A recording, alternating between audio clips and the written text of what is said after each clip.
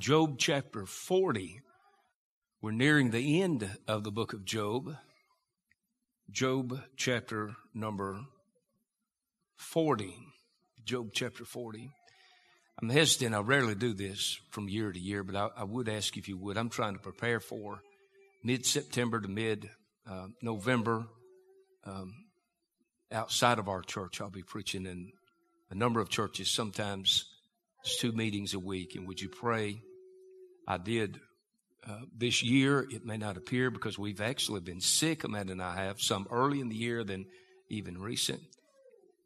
And I did actually keep some months open and some spans of time open. But when we hit about mid-September, it will get very busy. And I wish you would pray that we'll prepare adequately to preach to you on Sundays. And you'll be hearing on Wednesdays when we get started there. Of course, our missions conference falls in there. But you'll be hearing from these preachers in our church during all those weeks. So we would appreciate your prayers. Job 40, God's speech continues here. Job 40, let's read the chapter. Do just a little bit of reminding of us. And then we're gonna cover chapter 40. And may even read chapter 41. I doubt it, but we may. Let's see how far we get.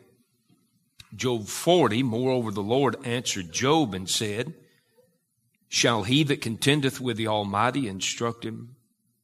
He that reproveth God, let him answer it.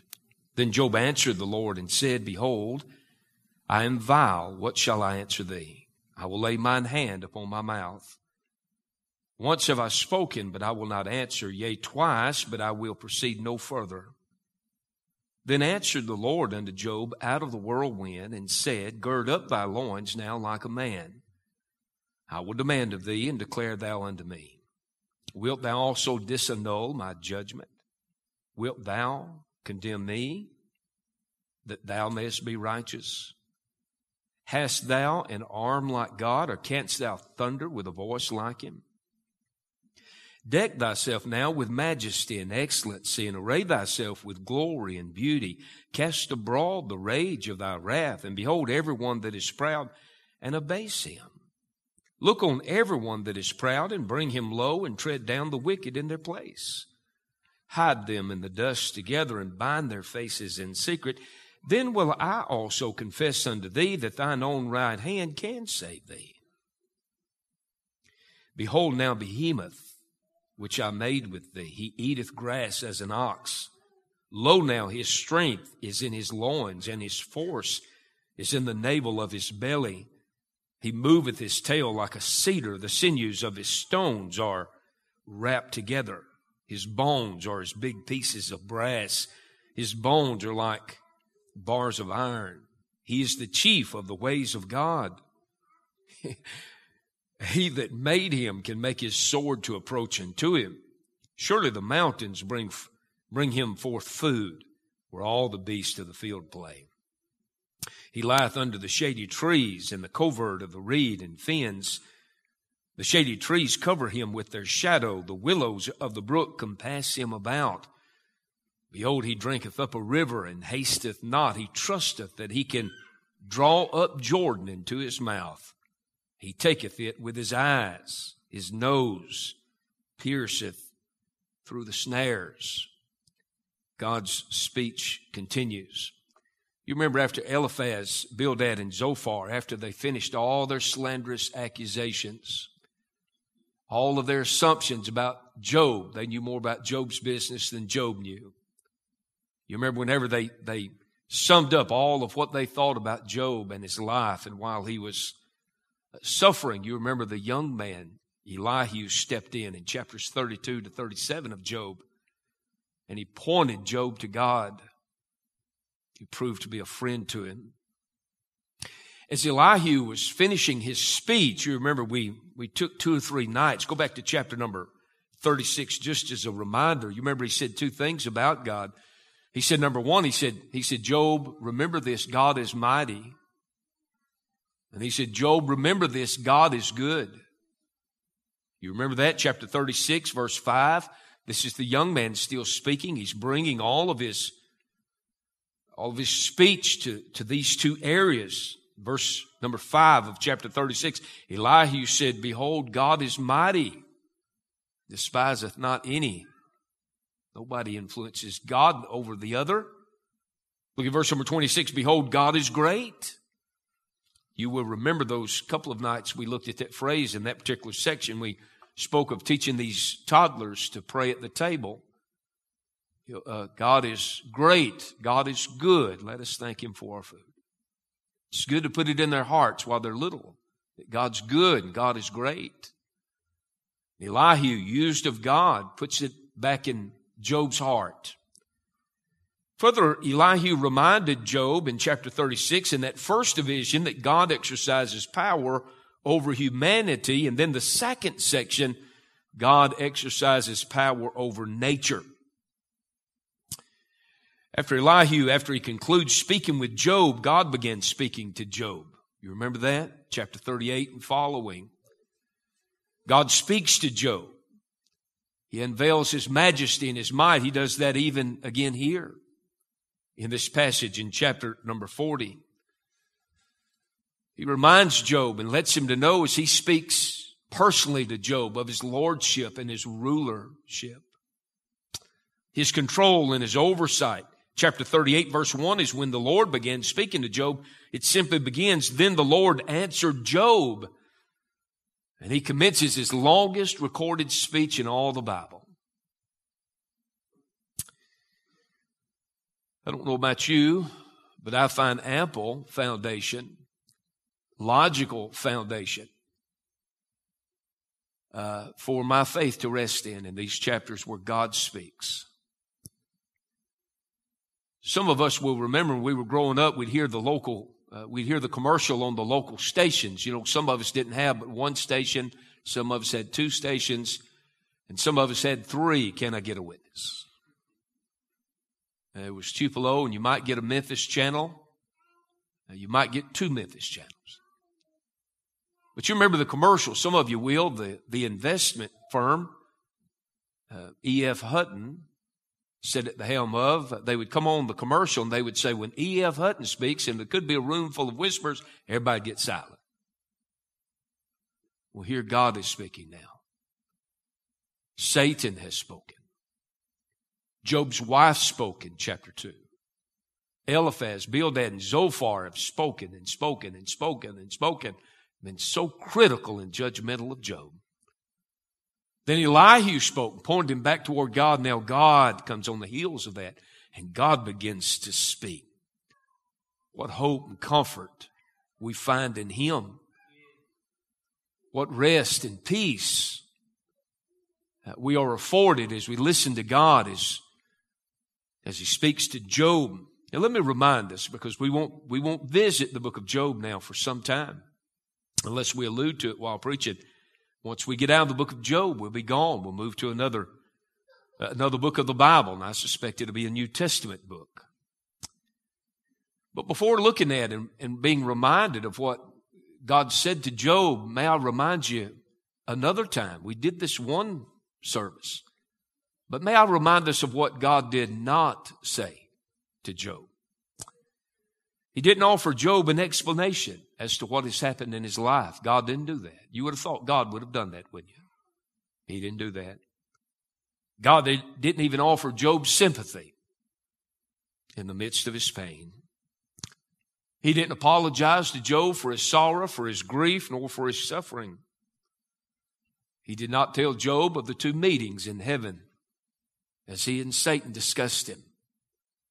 He did not tell Job of Satan's accusations against him, nor of how he spoke for him and recommended him to the trials. He didn't speak to him about that. He didn't talk to Job about why evil exists in this world. He didn't talk to him about why bad things happen to good people and good things happen to bad people. You'll drive yourself crazy trying to figure all that out. Matter of fact, theologians have been grappling with it for ages. It's the issue of theodicy. God being God, why does He allow evil in this world? We know why evil exists in this world. It's because Adam It's because of Adam's sin and the fall of the Adamic race. And so much more is brought into that. But though God didn't talk to Job about some of the things we would have probably talked to him about, God did not throw Job away. He did not turn his back on him. He knew that Job would be as low as he was in chapter 3 and in chapter 10. And he still said about him in chapter 1 and chapter 2 what he said. The patience of Job is brought up by James in the New Testament. And we've heard sermons, and you've heard sermons about the patience of Job from chapter number 5 of James. But perhaps the patience of God is what ought to be underlined. God was patient with Job. He knew he'd get a lot right, and he knew he'd get a lot wrong in the midst of it. And God loved him through it. I may quote Brother Doug Jones again at another junction this evening's message. I never will forget the first time I heard him when he asked, "Who do you know that knows as much about you and yet loves you like God loves you?" He knew who Job was when he asked Satan, "Hast thou considered my servant, like a proud father speaking of his son?"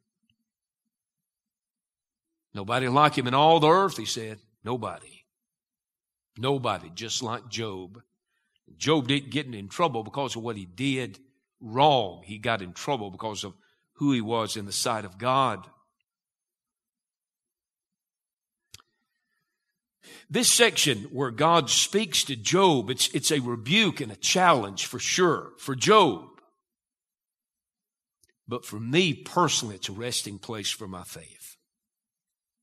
Matter of fact, if I had a songbook and knew which number, I'd read to you like I do sometimes the words to the old hymn, "My soul has found a resting place." I'm glad for what God said to Job, because he says that to all of us. God begins speaking. Look back with me, if you will, chapter number 38. And I'll promise you, we're getting to chapter 40. And what we'll do is be brief with chapter 40 tonight. But look back with me, if you will. Chapter 38, verses 1 through 3, is God began speaking. There's God's rebuke of Job, verses 1 and 2. Then there's his challenge to him in verse 3. And he's going to challenge him again in this chapter that is before us. Look at God's rebuke, verses 1 and 2 of chapter 38. Then the Lord answered Job out of the whirlwind and said, "Who is this that darkeneth counsel by words without knowledge?" Job, who do you think you are, muddying the water like you have? Your counsel, your ill-informed mind, who do you think you are? In other words, when he asked Job, "Who is this that darkeneth counsel by words without knowledge?" Job, you're obscuring things. You're mixing things up in the wrong way. Job had not seen his suffering clearly. His friends had not. He had not as well. There were times where he was very weak. He had not spoken rightly about his sufferings. His information is limited, you know. He didn't know about those heavenly meetings. He didn't know the purpose of it all. His knowledge was limited. His information was limited. It's that way with us, you know. Whether we're suffering or we're looking on at another suffering, our knowledge of the intimate details of it all is limited. I may pass you by and you may have a flat on the side of the highway and I may think I know and can sum it up and write it down for you. There may be more to what's going on the side of the road. If that makes any sense at all. Notice the challenge to Job, chapter 38, verse number 3. This is as God began speaking. He said in verse number 3 of chapter 38, when he began his speech, "Gird up now thy loins like a man. For I will demand of thee, and answer thou me."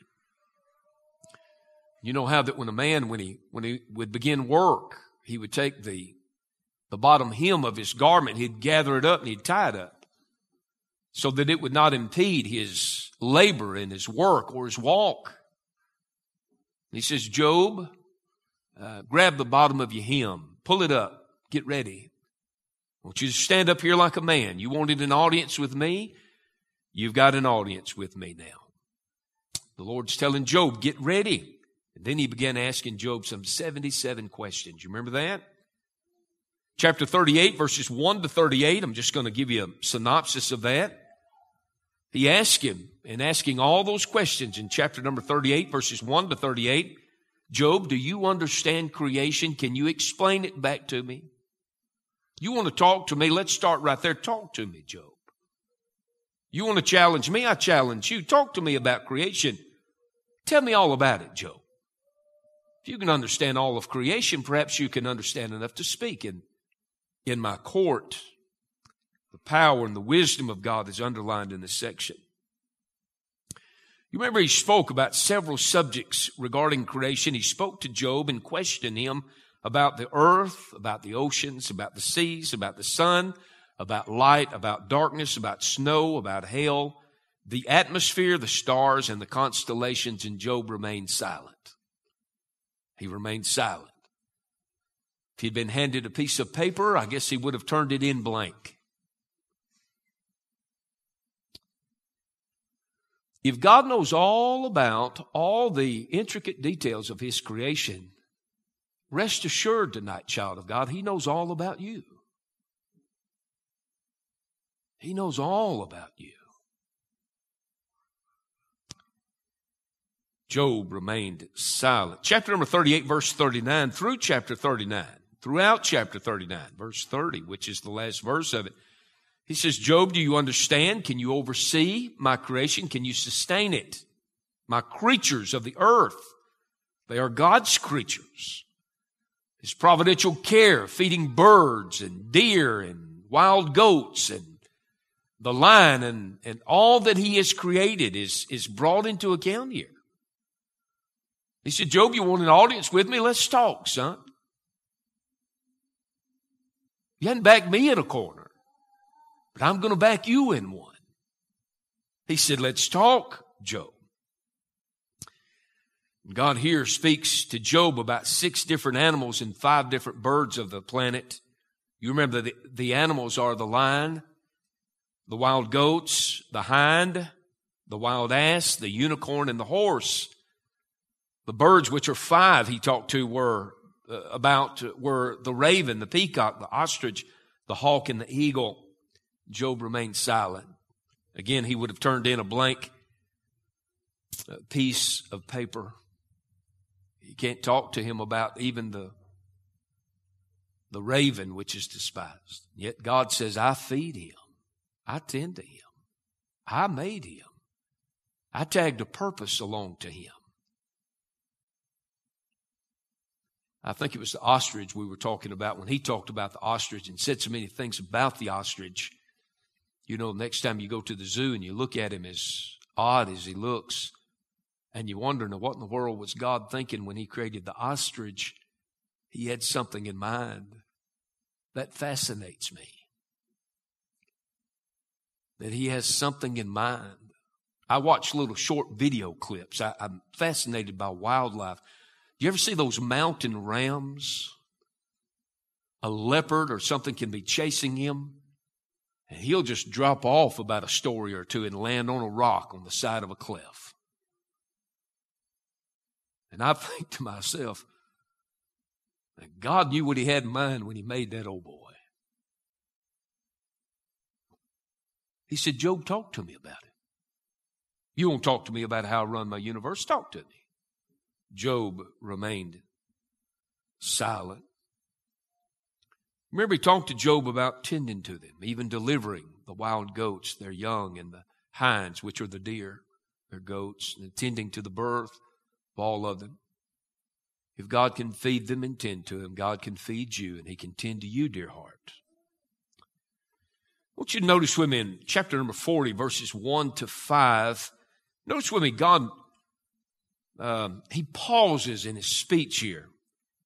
He's going to pause for Job's response in verses 1 to 5. He'll prompt Job in verses 1 and 2. Look at this. He has said all He said. And then in verses 1 and 2, moreover, the Lord answered Job and said, shall he that contendeth with the Almighty instruct him? Shall he reproveth God? Let him answer it. Job, your turn. That's what he says. Tell me what you wanted to tell me. Get it off your chest, Job. Talk to me about what I want to talk about. Instead of us talking about what you want to talk about, let's talk about what I want to talk about, Job. Tells him to speak up. He says, I'm waiting. God doesn't have to get in a hurry. Job, you have anything to say now? Let's have it, Job. Verses 3-5, Job offers a brief response to God. Verses 3, 4, and 5. Then Job answered the Lord and said, Behold, I am vile. What shall I answer thee? I will lay mine hand upon my mouth. Once have I spoken, but I will not answer. Yea, twice, but I will proceed no further. He said, Lord, my offering is I have nothing to offer you. I don't know what I thought I knew. I don't know near, God, what I thought I knew. I don't believe I can address the subjects you have brought before me. I have nothing to say. Job testifies, number one, to his insignificance. He speaks of his own weakness and smallness and fickleness and sinfulness. He said in verse number 4, he said, I'll sum it up for you, God. I am vile. Behold, I'm vile. In verse number 4 and verse number 5, he speaks of his own inability. Behold, I am vile. What shall I answer thee? I will lay mine hand upon my mouth. Once have I spoken, but I will not answer. Yea, twice, but I will proceed no further. I won't do it again, Lord. I won't do it again. It's amazing how God gets his attention. It's amazing how he does that, isn't it? He didn't twist his arm up behind his back, inflict more pain on him. He just brings him to a place where he has to recognize that God is God, and beside him there is none other. Job's talked throughout the book of Job. He's talked especially to Eliphaz, Bildad, and Zophar. He's defended himself. He's had a lot to say. Now he says, I don't know what I'm talking about. I've said too much already, Lord. I have nothing to say. You remember in a couple of chapters, he's frustrated with the silence of God. We often refer to trials when the heavens seem as though they're brass. In other words, God doesn't seem to be saying anything. Now God says something and Job sits in silence, has nothing to say. He's doing like all of us have done a time or two in life. He sees clearly that he can't see near as clearly as he thought he could. Here's where I quote Brother Doug Jones again. Brother Doug has said for years, it's what you learn after you know it all that really counts. Job's known it all. Now he don't know anything. Have you ever heard someone say, I used to have all the answers to the questions and now I don't even know the questions? As a matter of fact, we think we're learning and we're strong when we're young, plenty of zeal, no wisdom to balance it. For the most part. Then about the time you go to learning something, it's time to go to heaven.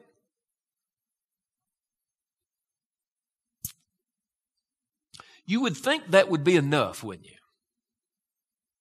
you? You would think, now Job, according to other chapters in the book of Job, he's lost a drastic amount of weight. He suffers from insomnia.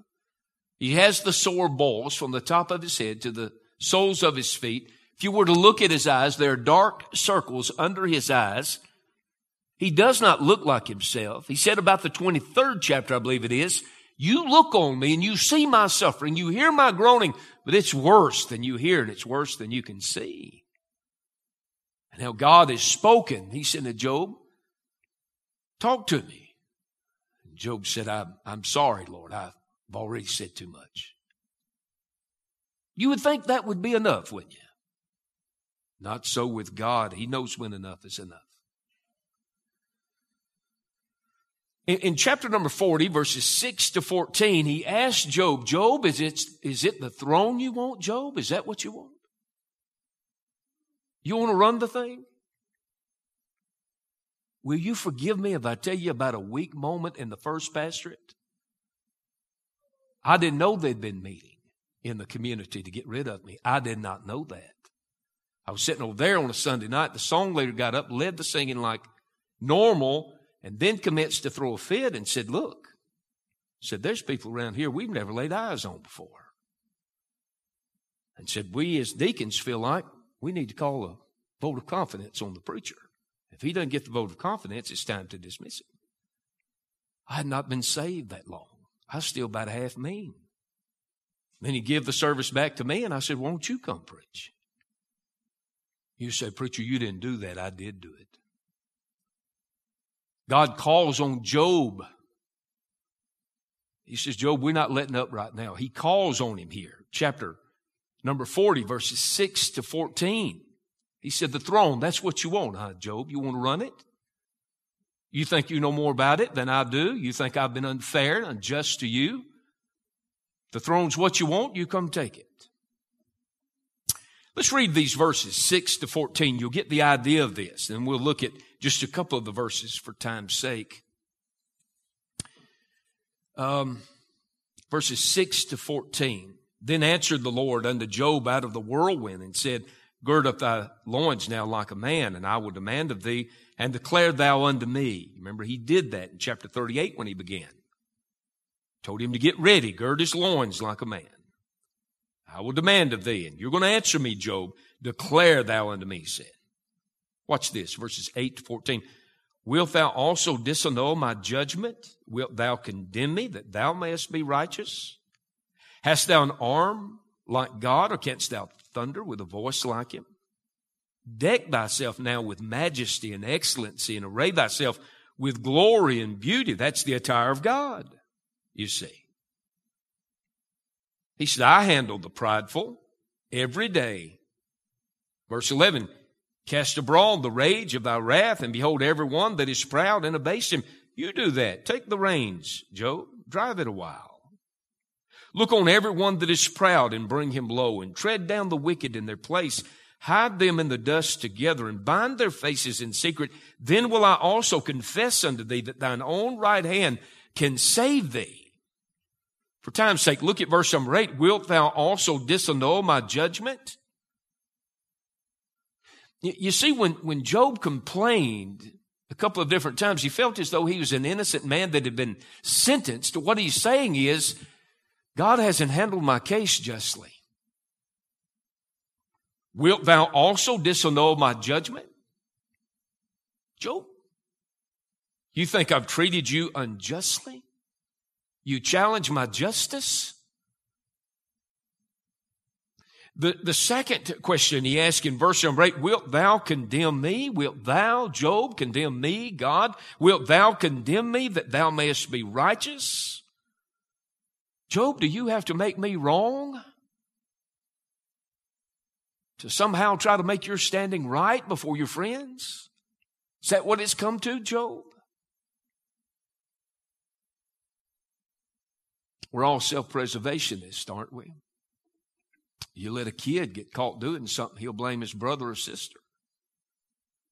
You let a man be found at fault, he'll blame his wife him, or whatever the case would be. Neighbors blame each other. We shift the blame. Matter of fact, we see a lot of that in our society, don't we? All this victim mentality. I think I touched on this Sunday, but life is a gift. It's not a right.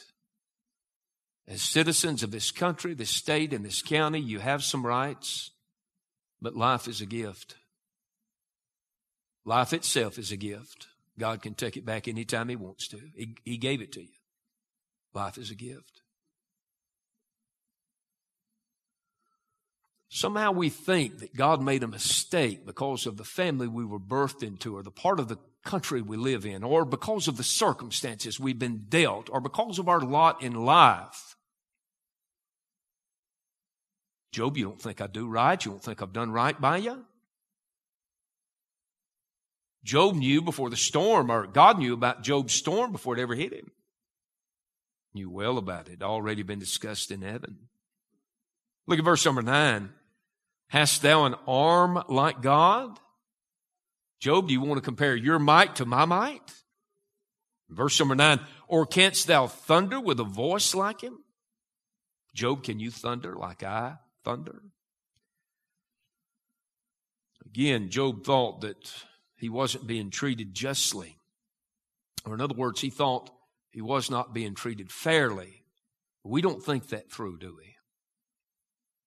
Do you know if we're treated fairly, that means we get justice? You don't want justice, and I don't either. None of us want the justice of God.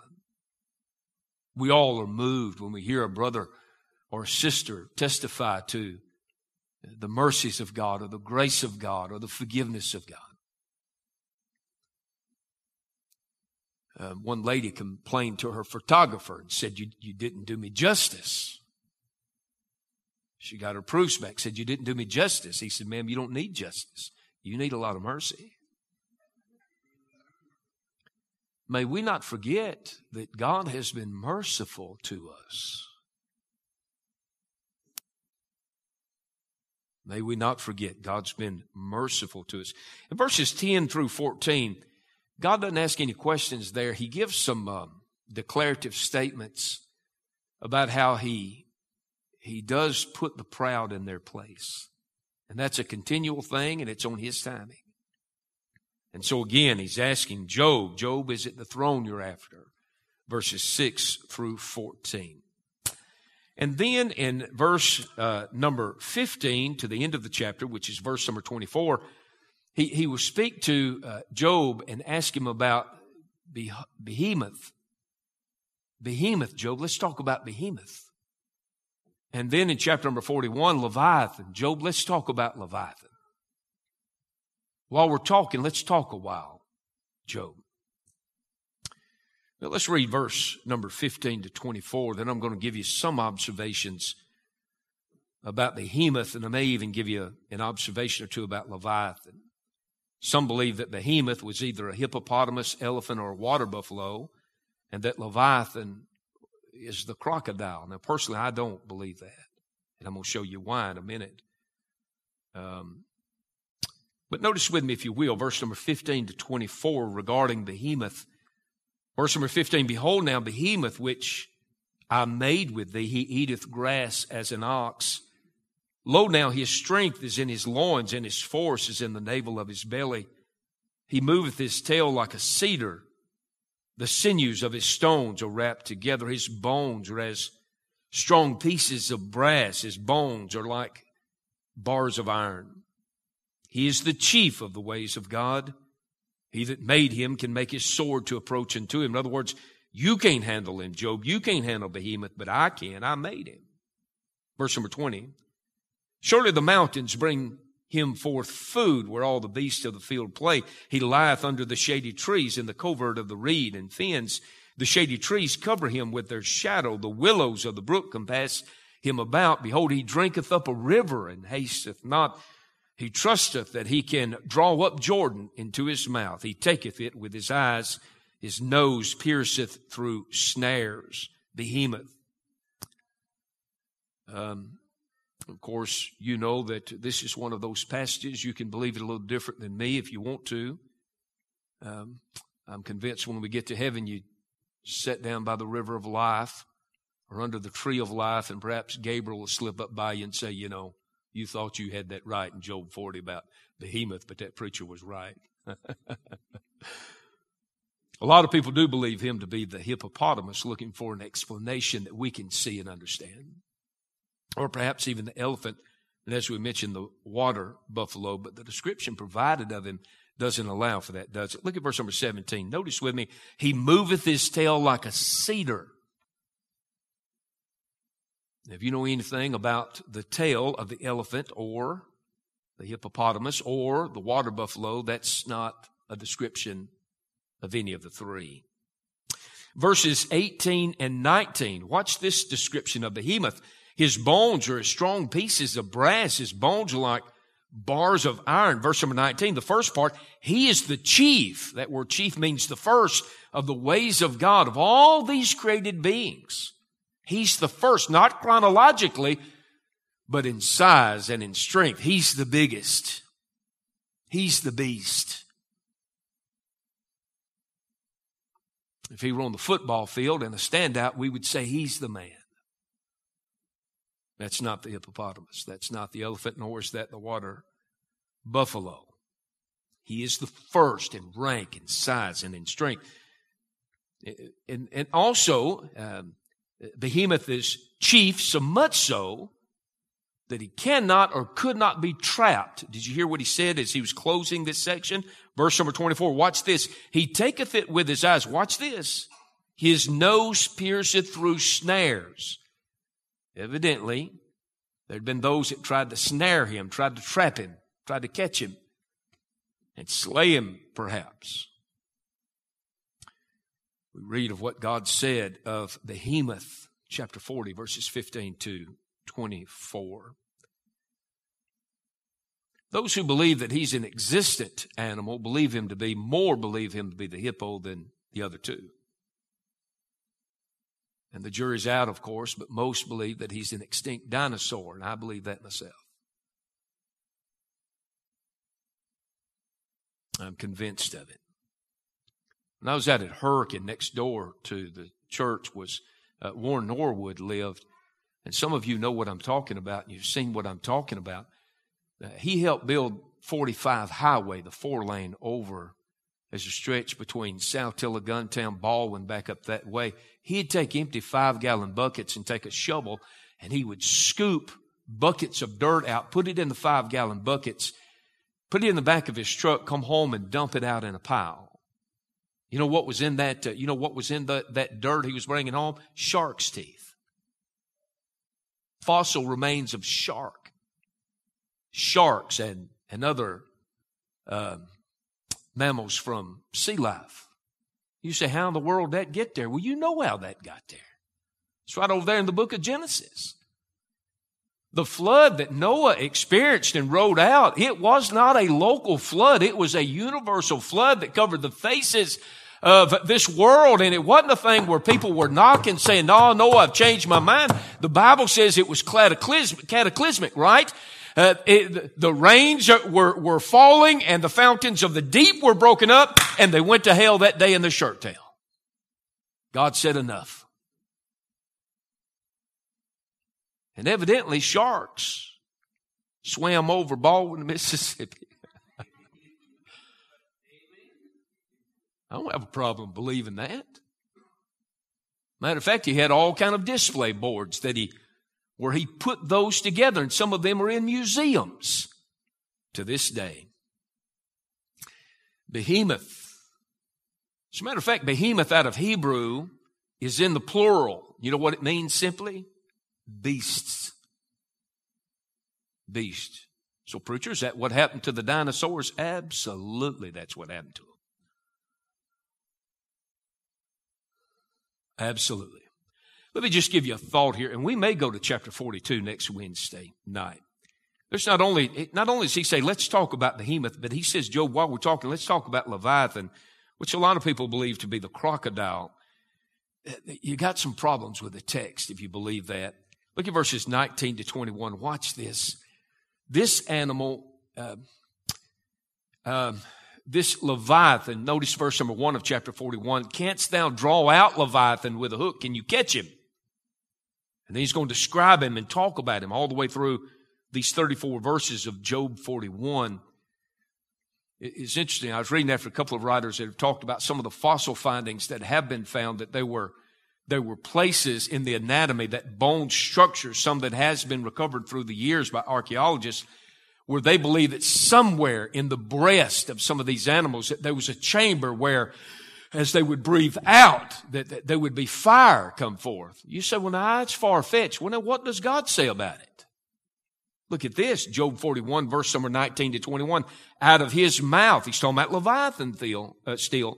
Out of his mouth go burning lamps, and sparks of fire leap out. Out of his mouth goeth smoke as out of a seething pot or cauldron.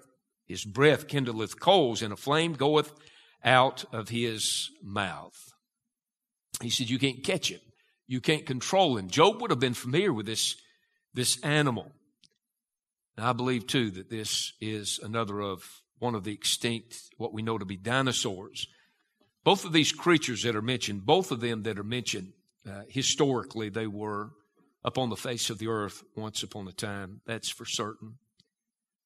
If it is the crocodile, I've never seen a fire-breathing crocodile. Have you? No. Look at chapter 41, verse 11. I'm interested in the last phrase. I'm going to make a statement or two and then a quote, and I'm done. Chapter 41, he's talking about Leviathan here. He asked Job in the first part of verse number 11, chapter 41, verse 11. The first part, he asked, who hath prevented me that I should repay him? He says, who do I owe an explanation to? God doesn't have to explain himself to you nor to me. He says, Job, I don't have to explain myself to you. You can whine about it. You can say whatever. I don't owe you an explanation, Job. I don't have to repay you because you want an audience with me. I don't owe you anything. And then I love this. The end of verse number 11, he says, whatsoever is under the heaven is mine. The ostrich, the wild ass, the horse, the camel, the ox, it's all mine, Job. You want to talk to me, Job? I'm sure he could have gone on and said, Job, I got creatures under the sea man's never laid eyes on. I've got whitetail and mule deer that's never laid eyes on a man. And Job, I feed them every day. And I'm busy and you want to ask me or talk to me about how I run my economy? That ain't going to work, is it? Listen, I rejoice in this. Matter of fact, in some of these revivals and Bible conferences I'm to preach in coming weeks, I'm going to preach 4 and 5 messages from the book of Job, if the Lord will help me put it together. After all that has been brought before us in creation and nature, and I'm closing, I'll close with a quote from David Atkinson. He asks, have you really thought about snowflakes and raindrops and dew and wind? Have you considered the currents of oceans and the clouds passing overhead? Do you know who rules the planets and directs the lightning and the thunder? What about the lion crouching in his lair or the ostrich with her head in the sand? Can you figure out all the ways and wonders of God's creation? He made all of it. He made you down to the last detail. If God would use so much creative energy to produce snowflake designs, what do you imagine he was thinking when he was thinking of you? May we spend our days worshiping him.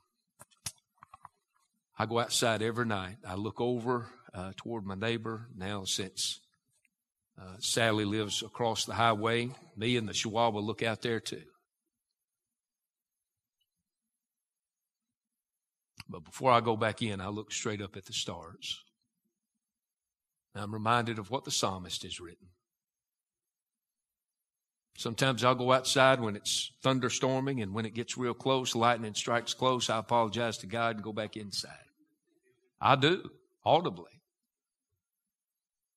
I marvel. I've said this to you.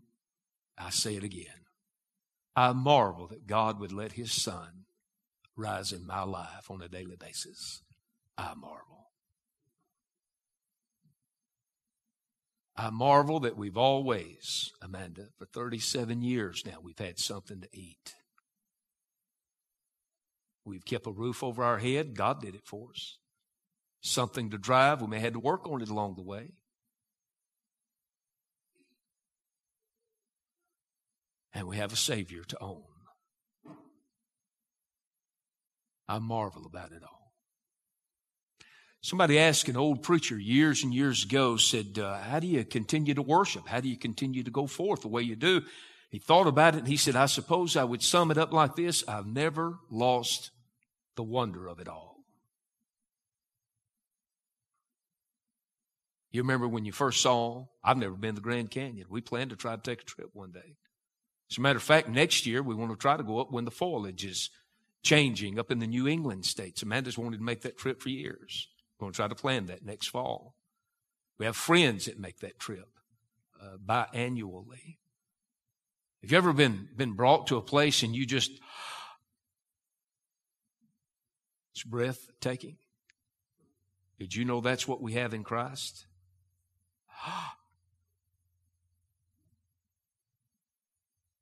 I say glory to God. Let's stand. We'll dismiss in prayer.